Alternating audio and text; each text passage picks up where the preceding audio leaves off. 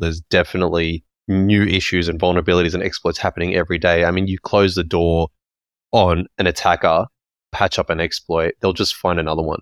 That's just what they do. It's never ending. And for someone to think that they have the perfect infrastructure that can't be hacked, they're just kidding themselves, because there is always a way. This podcast is brought to you by MerkSec, the specialists in security, search, and recruitment solutions. Visit merksec.com to connect today.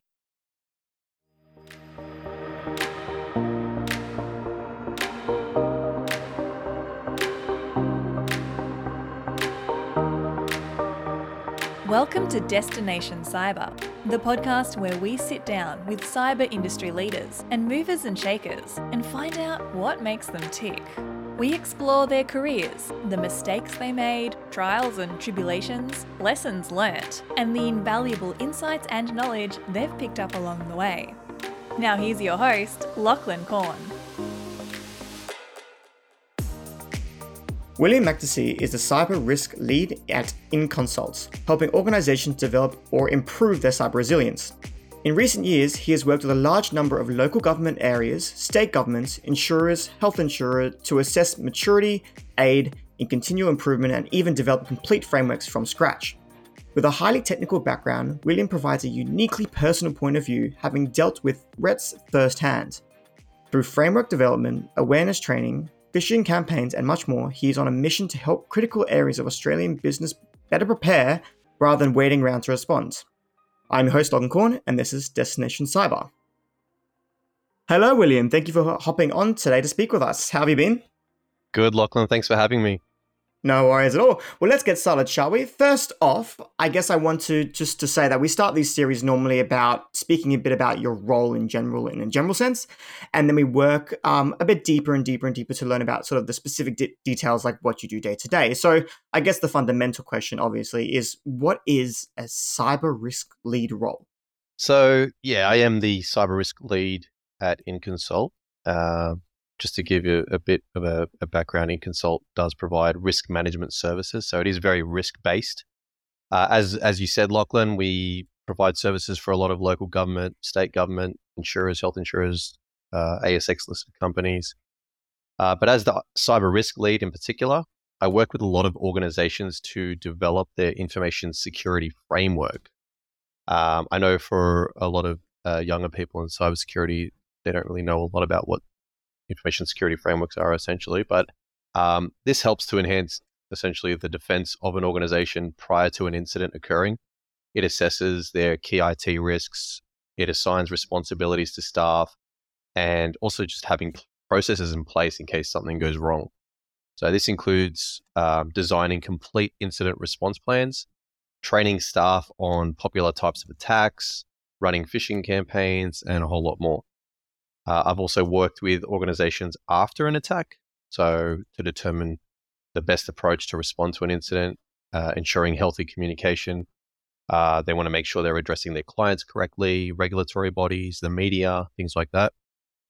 And just to give a background on what I have been doing recently, just today actually, I submitted a report following a cyber attack on an importing business, summarizing my assessment of their vulnerabilities. And we provide recommendations for them on how to remediate them. Mm-hmm. Last week, I provided advice to a local government council following a widespread data breach that affected more than just one. And this week, I finished designing a Microsoft 365 phishing campaign and finalized an Essential 8 cybersecurity audit for another government body. So I do perform a lot of cybersecurity audits, vulnerability scanning, and a whole lot more. So it's quite a large scope. But it's all very risk-based, trying to address things before they happen, and I suppose finding the issues before an attacker finds them. Well, my mission really is just trying my absolute hardest to improve the maturity of cybersecurity. I wish in Australia as a whole, but one business at a time. Yeah, exactly. Can't go shooting for the stars just yet, especially. And when you talk about the framework and the strategy, I mean, obviously it's very strategic. Do you have a process on how one goes about developing a strategy? Is that learned through a studying, or is that based on just more experience? The more you go through the industry, the more you can tailor make them to the specific client you're talking to. It's definitely a mix of both. if I was to say my experience when I first started working on frameworks was good when I first started in this role, I would compare to now, and I would say I had no idea what I was doing. So a lot of it comes with experience. I've only been working here 2.5 years, but in that time, I've learned a lot more about frameworks. You spend the time reading through articles. You spend that time looking into guidelines that are issued by regulatory bodies as well, and you just learn more day to day. Some of it came from my education, but I actually don't have cybersecurity qualification. So even though I am the cyber risk lead, I did only actually study IT at university, not cybersecurity. So a little bit different to what is expected, a little bit unusual, a lot of misconception around the requirement that you actually study a cybersecurity course to get into cybersecurity. So definitely not the case. I see. And I guess it's a perfect segue into sort of the next main question that we want to focus on is, why did you study IT? What sparked your interest in the sort of cybersecurity realm, and how was that process like? What was that process like? For IT specifically, IT in general, I think it actually started when I was quite young. I was always interested in electronics. And around year 8, year 9 in school, I had this crappy PC that was inherited from my brother. And it had a Pentium MMX, it had 4 gigabytes of storage, which was massive at the time. And I was so stoked about this PC. I went and bought an RGB fan for it. And even though you couldn't see the fan after you install it, I was just excited knowing that it was in there. But for cybersecurity, which is more of a subset of IT, a specific area, I actually hadn't heard of it much. I was on a trip to Dubai in 2017, and I suddenly realized cybersecurity was extremely hot. It was the hot topic. They wanted workers yesterday. There were so many opportunities in cybersecurity in 2017. They were offering high paid roles with apartments and cars all paid for. I didn't have any experience in it, and I wasn't anywhere near qualified at the time, so I couldn't really apply. But I came back to Australia, and I was like, cybersecurity, what is this? And I'm looking around in Australia, and no one's even talking about it. It wasn't even a topic of interest. It wasn't really until I think 2020 that it really started to kick off in Australia. But I think that's with most things. We're a little bit behind here. Okay.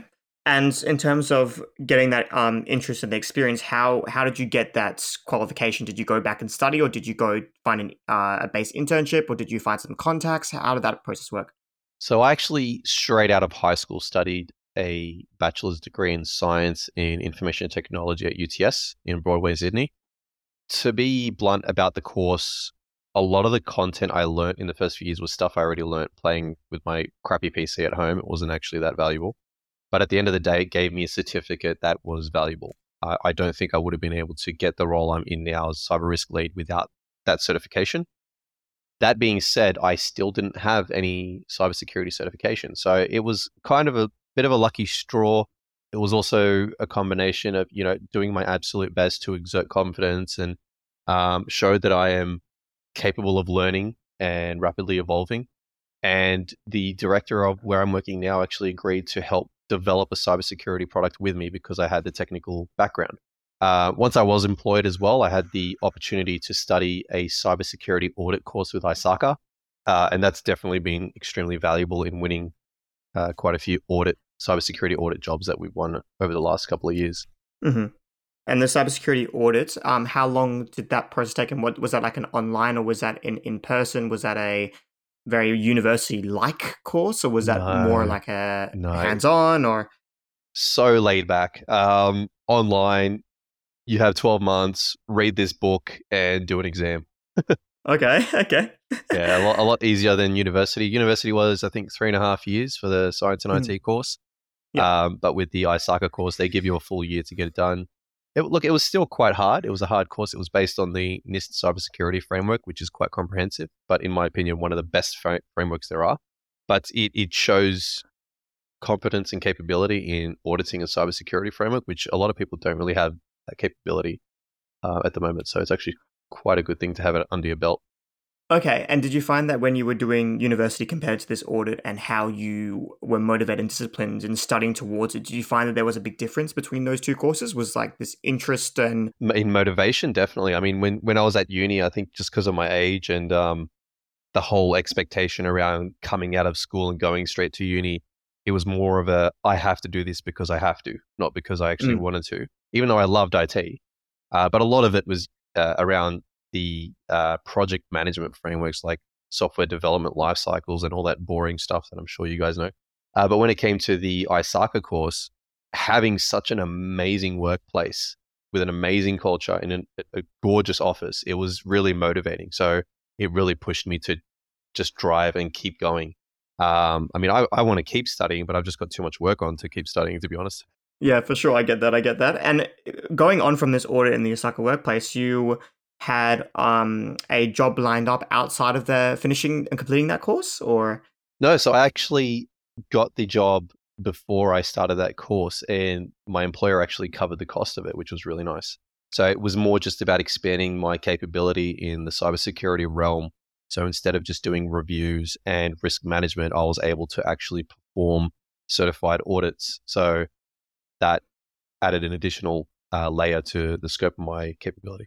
And what was the initial impression when you got into this job? I know it's not too different per se from an IT to this role, not drastically, but in those small nuances that you find, what was that initial impression? It was completely different. So no one really talks about risk management, business continuity, incident response plans in any of the IT courses I've done. I know there's been some reform and a lot of the newer cybersecurity courses and some of the existing ones are having changes made to actually include those kinds of responses and frameworks. But when I studied IT, when I did the ISACA course as well, there really wasn't a heavy focus on what risk management was. So when I started this role, even though I had a technical background and experience, I was doing things I'd never heard of before. I didn't know what an enterprise risk management framework was. I didn't know what a risk register was.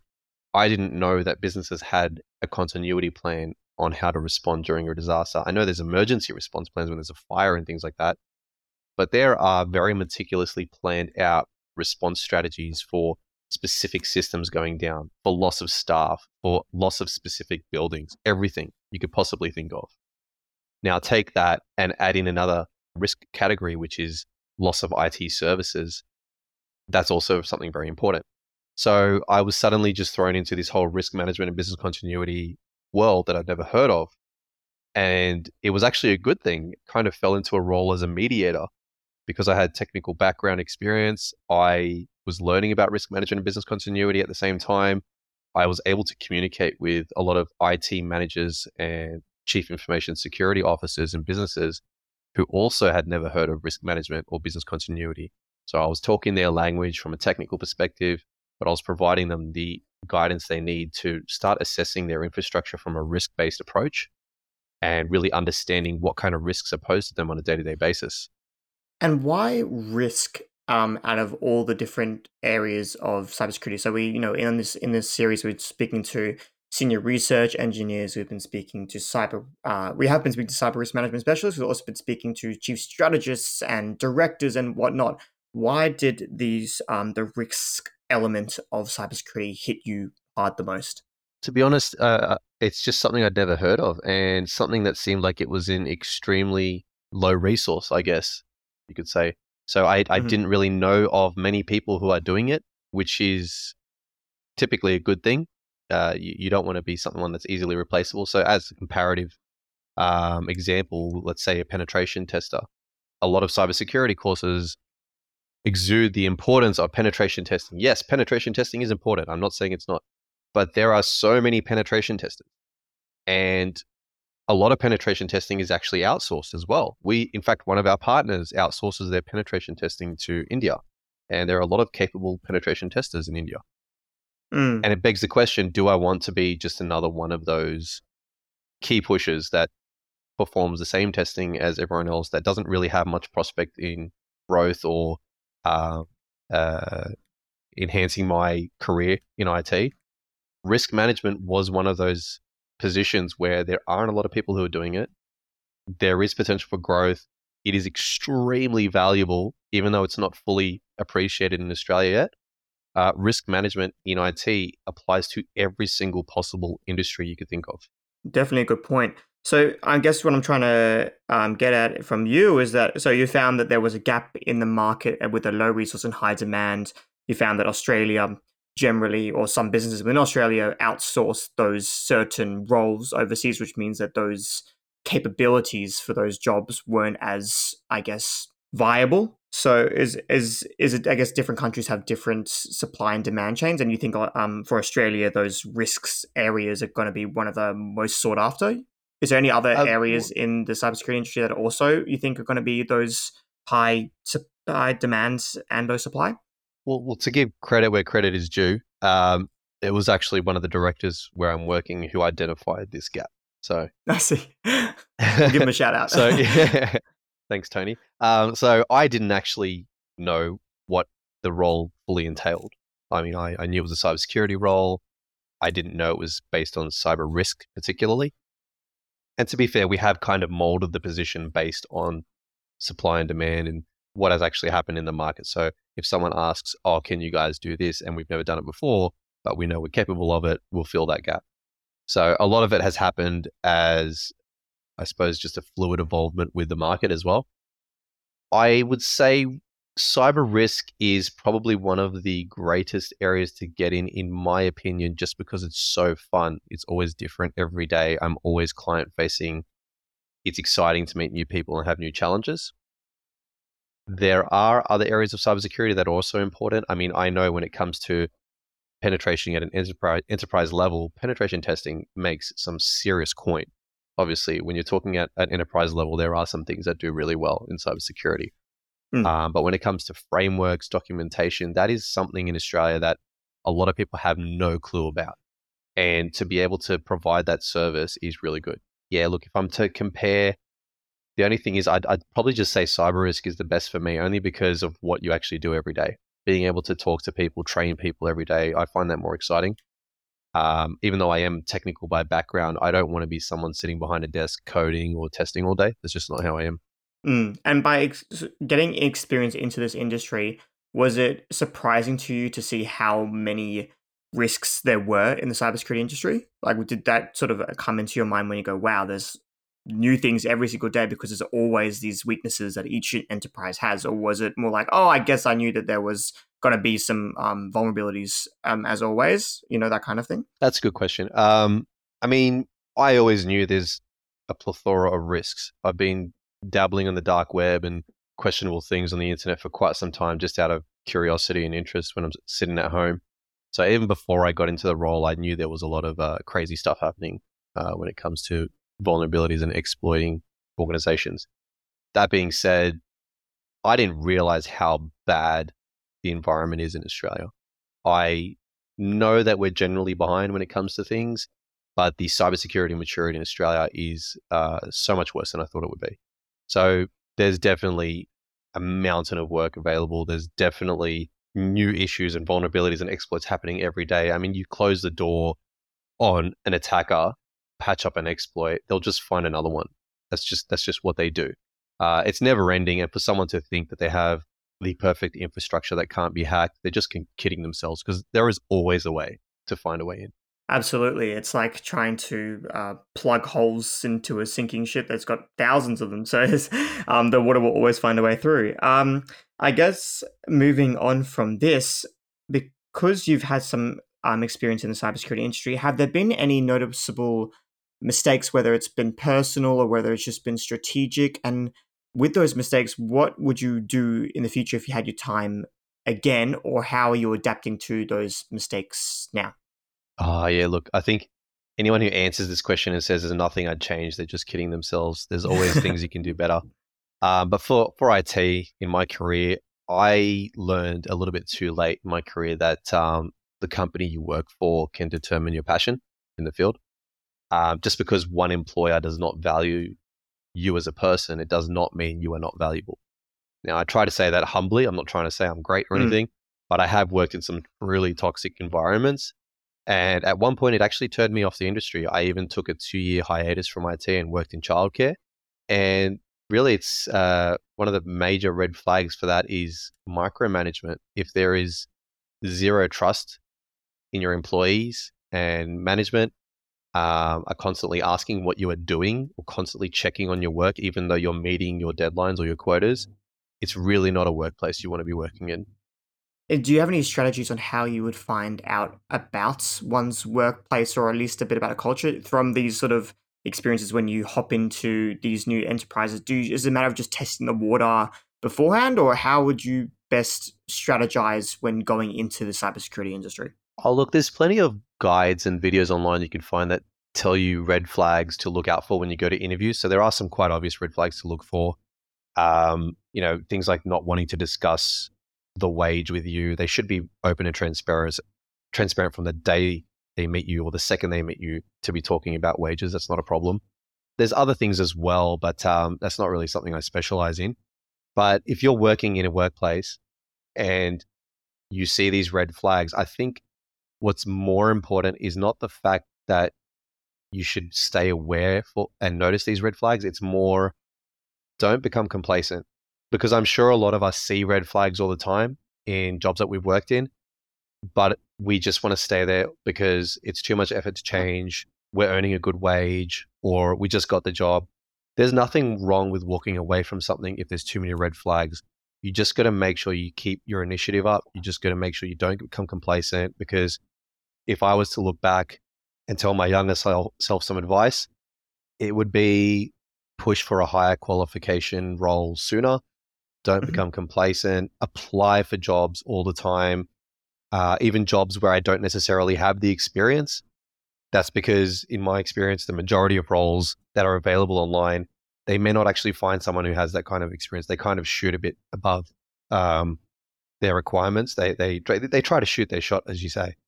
Yep. And as long as you exert confidence and capability, most of the time you'll be able to bypass that experience requirement. It does take time, though. I mean, I stayed up till 1 a.m. literally every night for 6 months straight, and I never got a single interview. It actually started to affect me. I started to think, hey, what am I doing wrong? But you always constantly have to revise the way you're applying. But I thought it was more of an issue with me then, and I started to really get in my own head. And then all of a sudden, towards the end of that 6-month period, in 1 week, I had the fortune of being offered 3 jobs just like that. Wow. And I was blown away. I couldn't believe it. But it showed that perseverance of 6 months actually paid off. Yes, it was tiring, but it actually paid off. So I was actually given the opportunity to choose between 3 different roles, all amazing workplaces. But I was able to choose one that I thought had the best prospect and best opportunities for me in future.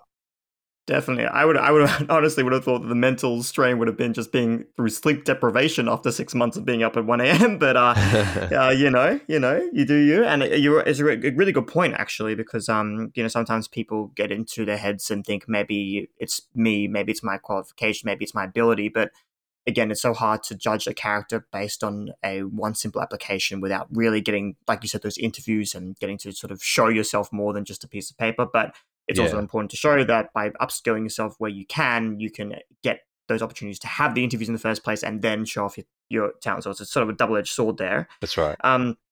In terms of when you were mentioning these kind of issues and tips within the cybersecurity industry, obviously there are some roles that are seen or comparable in other industries, but what would you think is special or unique in the realm of consulting in regards to the cybersecurity industry compared to perhaps consulting in a marketing perspective or a sales perspective? Do you find that there are perks or differences? Well, with IT risk now a core focus of directors and C-level, cyber risk is pretty much required in all industries.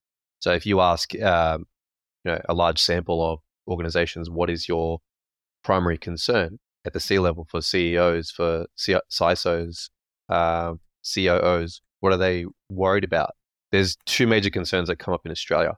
It's a hard battle between ESG and cyber risk. So cyber risk is definitely up there as one of the major concerns.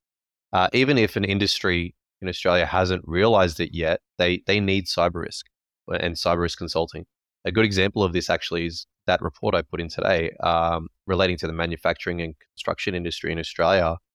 It hasn't really been reported on much in the media here, but both industries are currently experiencing quite a lot of cyber attacks. And a lot of that comes back to outdated IT practices. They're companies that have been around for decades. They might have bought a PC when Windows XP was still out and they're still using that Windows XP device to run a drilling machine, things like that. But they're seeing things like emails being hacked, invoices intercepted, and their banking details changed, huge financial losses. It's happening quite all across Australia. And cyber risk is needed to address these vulnerabilities and exploits. It affects, honestly, every industry in Australia. The problem is here, what we typically do is we respond rather, or we react rather than try to plan proactively. And that's the problem. So if you have someone who's risk aware, join the team, they might take that leap to be proactive towards cyber risk, and they'll bring someone like us on board. Unfortunately, sometimes our interactions are with clients where something's already happened. Okay, I got you. And I guess moving on a little bit to, I mean, obviously these things that you say about the cyber risk area of the cybersecurity realm are very interesting and fascinating. How would you pitch your job to someone like a graduating university student who doesn't really know where to begin, whether they should go for a cyber risk or whether they should go to a penetration tester or whether they should go to another sort of job realm? How would you pitch cyber risk to them? I think I'd just pitch it by the same premise that I actually enjoy the role. It's that it's very client facing and you get to really be out there and meeting a lot of new people. So I suppose I'd say, do you like sitting behind a desk and penetration testing systems all day, or do you want to go to coffees and have meetings with people and discuss their infrastructure and provide assurance and make them feel better at the end of the day because you're giving them the security they need? Definitely. So it's very relations based with people rather than being coding or any other of those job titles. Yeah, that's right. So I guess it depends on who you are as a person and what you prefer, but that's what I would try to pitch it as. Definitely. Awesome. And how would you see the cyber risk role changing, I guess, in the next decade? I mean, Australia obviously has a certain direction it needs to start taking. And like you're saying, it was a little bit behind. Do you think that is going to see your role and your importance shoot up to a priority in Australia?